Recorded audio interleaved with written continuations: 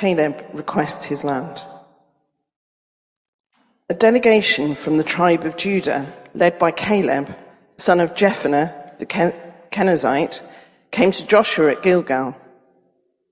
Caleb said to Joshua, "Remember what the Lord said to Moses, the man of God, about you and me when we were at Kadesh Barnea. I was 40 years old when Moses, the servant of the Lord, sent me from Kadesh Barnea to explore the land of Canaan. I returned and gave an honest report, but my brothers who went with me frightened the people from entering the promised land. For my part, I wholeheartedly followed the Lord my God. So that day Moses solemnly promised me, 'The land of Canaan, on which you were just walking, will be your grant of land and that of your descendants forever, because you wholeheartedly followed the Lord my God.' Now, as you can see, the Lord has kept me alive and well as he promised for all these 45 years since Moses made this promise, even while Israel wandered in the wilderness. Today, I am 85 years old. I am as strong now as I was when Moses sent me on that journey, and I can still travel and fight as well as I could then. So give me the hill country that the Lord promised me. You will remember that as scouts we found the descendants of Anak living there in great walled towns. But if the Lord is with me, I will drive them out of the land, just as the Lord said." So Joshua blessed Caleb, son of Jephunneh, and gave Hebron to him as his portion of land. Hebron still belongs to the descendants of Caleb, son of Jephunneh the Kenizzite, because he wholeheartedly followed the Lord, the God of Israel. Previously, Hebron had been called Kiriath Arba. It had been named after Arba, a great hero of the descendants of Anak, and the land had rest from war.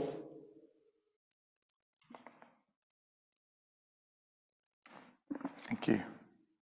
May God's name be blessed and our hearts nurtured through the public reading of his word. Amen. Caleb. He's the guy who is appointed to represent the tribe of Judah. We're not sure whether he was from the tribe of Judah, but he's one of those valor warriors he's going to represent to go and spy out the land that God was going to give Moses. And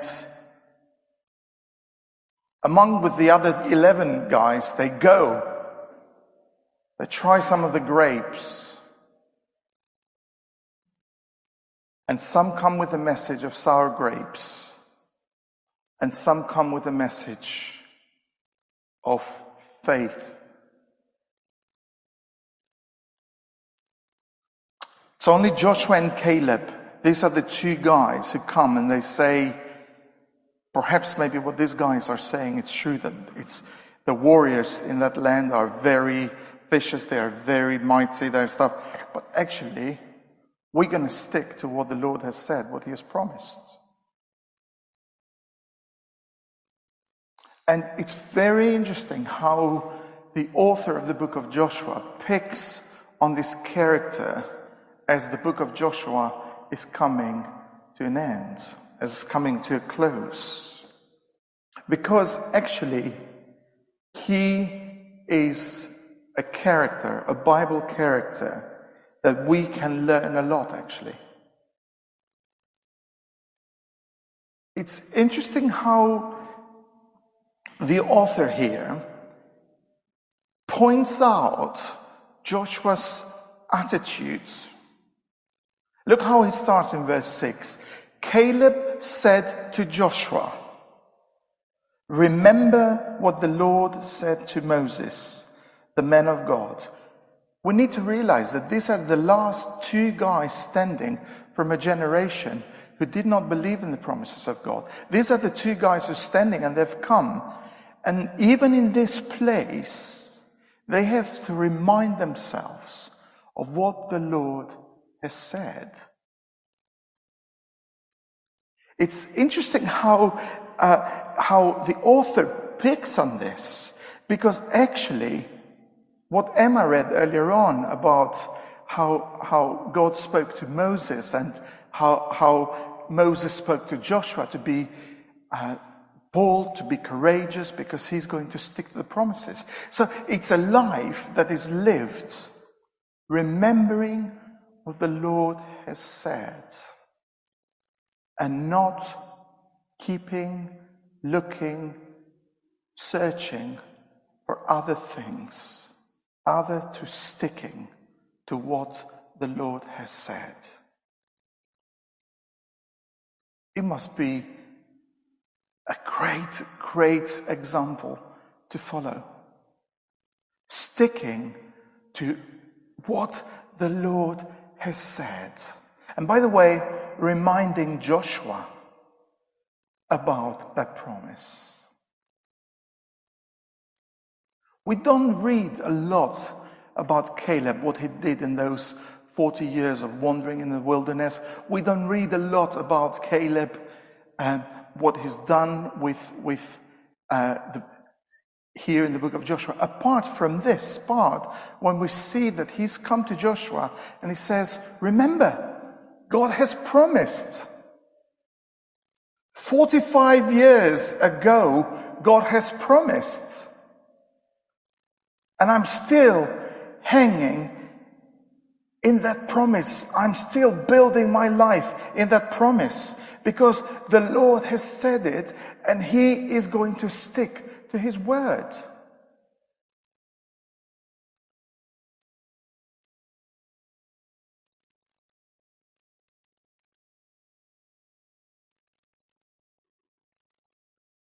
Caleb's character is not forged because of crisis. Caleb's character is revealed because of crisis. Because of when those 12 people come back, he's got this amazing, together with Joshua, he's sticking out like a sore thumb. 10 people against 2. They're saying, no, it cannot be done. And Joshua and Caleb said, yes, it can. It is possible. Because God has promised. Against the crowd, he's brave.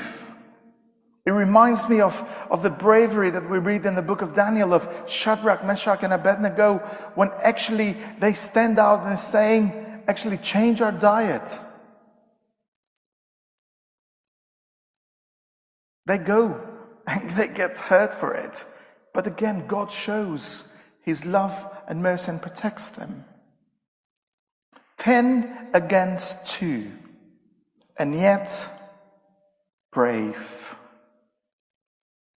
Verse 9 suggests that Caleb was one of those guys who did not think in half. Verse 9 suggests that Caleb wholeheartedly followed the Lord my God. Verse 14 as well says, actually, another remark, because he wholeheartedly followed the Lord, Yahweh, the God of Israel. A follower for 45 years. Why? Because God had promised. And he was going to stick to his word. How real are the promises of God for you this morning? I've been really challenged this week to stick to that, because sometimes I treat the promises of God as just random citations of clever people. And it's good comfort. But am I prepared to believe that that promise is sufficient for me to live a godly life, for me to live a life that is pleasing unto God. Because that's what Timothy says, or Paul says to Timothy. The whole Scripture is God's breathed. The whole Scripture is God's breathed. And it's to equip, to rebuke, to build up, so that the man and the woman of God can live and be equipped for a godly life. So I dare challenge myself and challenge you today. How do you treat those promises of God? And are they sufficient for you to say, I remember what the Lord has said, and no matter what, I am going to stick to it? This is very important, not only when the church or us go into crisis. This should be a normal part of our lives.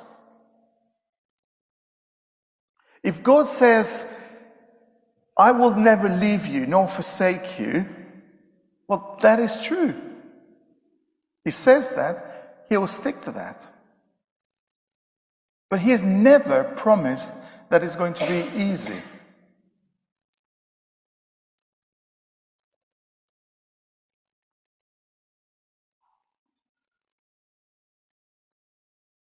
Caleb, verse 10. Now, after 45 years, for 38 years of wandering and 7 years of conquering the land. Now, as you can see, the Lord has kept me alive, says Caleb. He's kept me well. And since he's promised 45 years ago, even while Israel wandered in the wilderness, today I am 85 years old.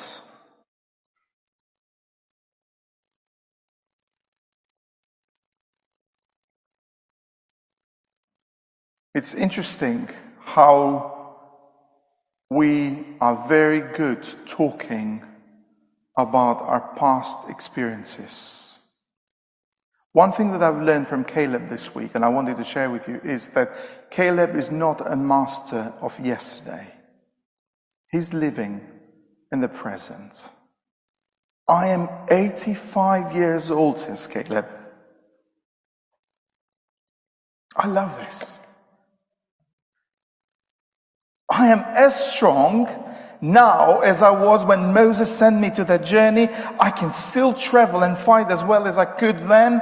So give me the hill country that the Lord has promised to me. He started well. He was constant for those 45 years. And now he wants to celebrate. He's jubilant because he's come to that place that he says, this promise of God is fulfilled.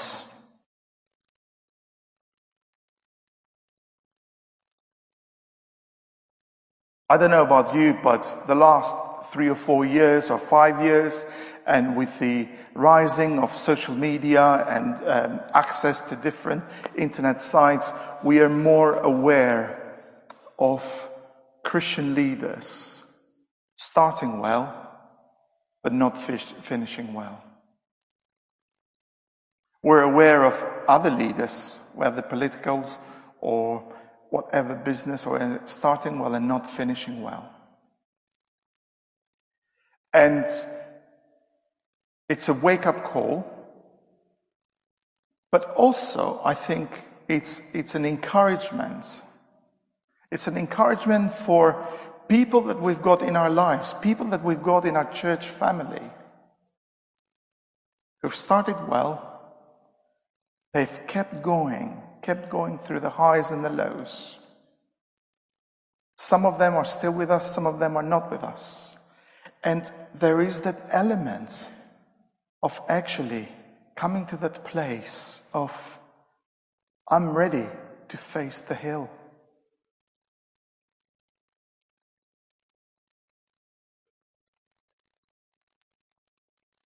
It's very easy to be a master of yesterday. It's very easy to start with the excitement and the naivety and perhaps kind of ignorance of new ministries and new opportunities. But sticking at it, being consistent in your relationship with God, me being consistent in my relationship, and actually, I want to finish well. I remember having a conversation with a person who was just near retirement, and the last year before retirement, this person was scared stiff of doing something stupid in his career. And perhaps there are people here today who've got that fear. And God is saying He wants to address that. Because in the end of the day, we can see with Caleb and with Joshua that it is possible. It is possible, even in the wilderness, to keep bearing, to keep holding strong in the promise that God is going to fulfill whatever He has said to give people the land.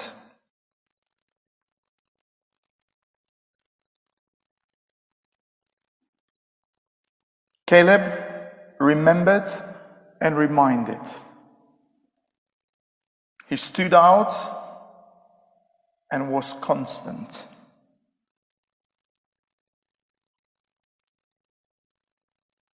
His character was revealed rather than forged.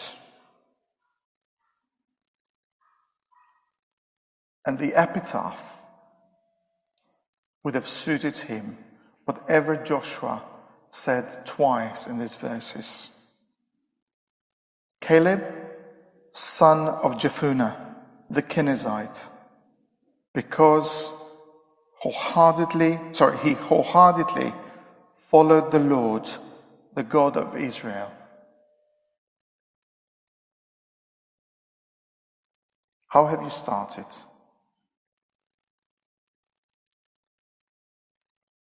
How are you being consistent and constant?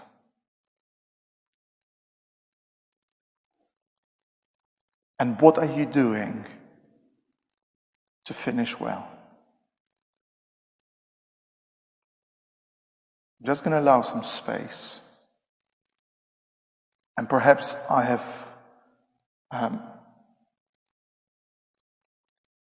caused some questions or a reaction more than I wanted or intended to do this morning. But I'm really convinced that God's word is sufficient for us. And He wants His people, He wants His disciples, He wants His followers to follow Him.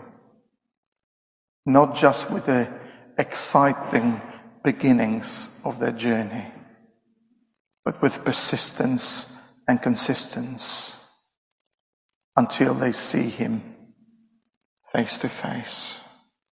That's why Paul writes to the Philippians, I am convinced that He who has begun that good work in you will bring it to completion in the day of Jesus Christ.